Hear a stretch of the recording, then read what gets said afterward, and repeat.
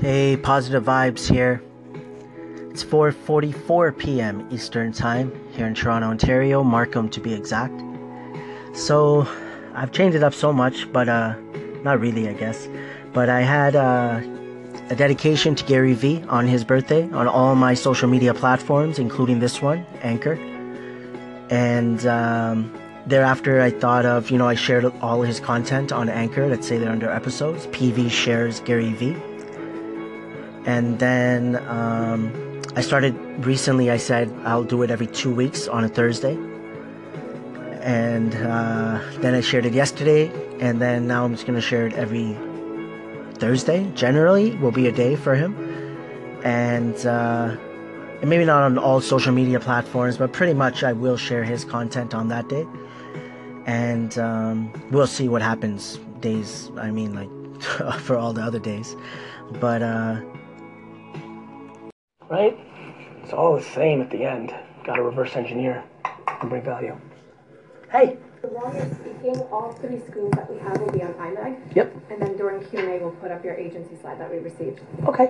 All right. Awesome. Thank you. You're welcome.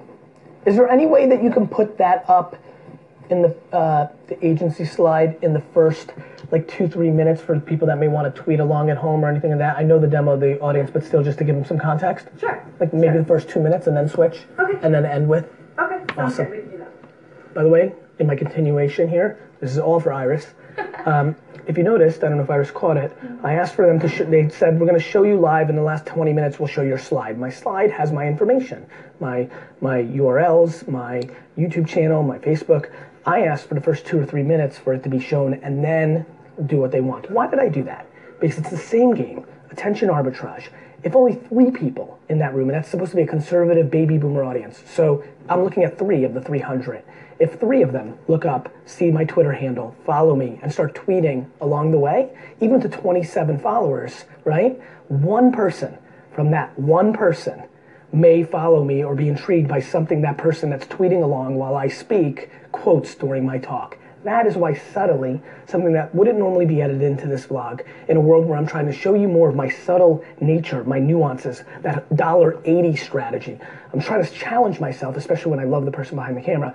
So if D-Rock was here, Bab and Kyle, no, I would not. But for Iris, I'm gonna push it out here, make a much better vlog, make the best vlog ever. This is gonna be the best episode ever. That's why I asked for it.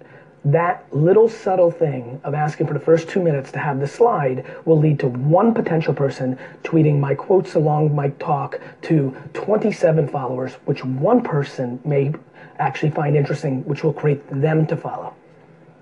1. The acquisition of 1. It matters. No matter how many people you have following you.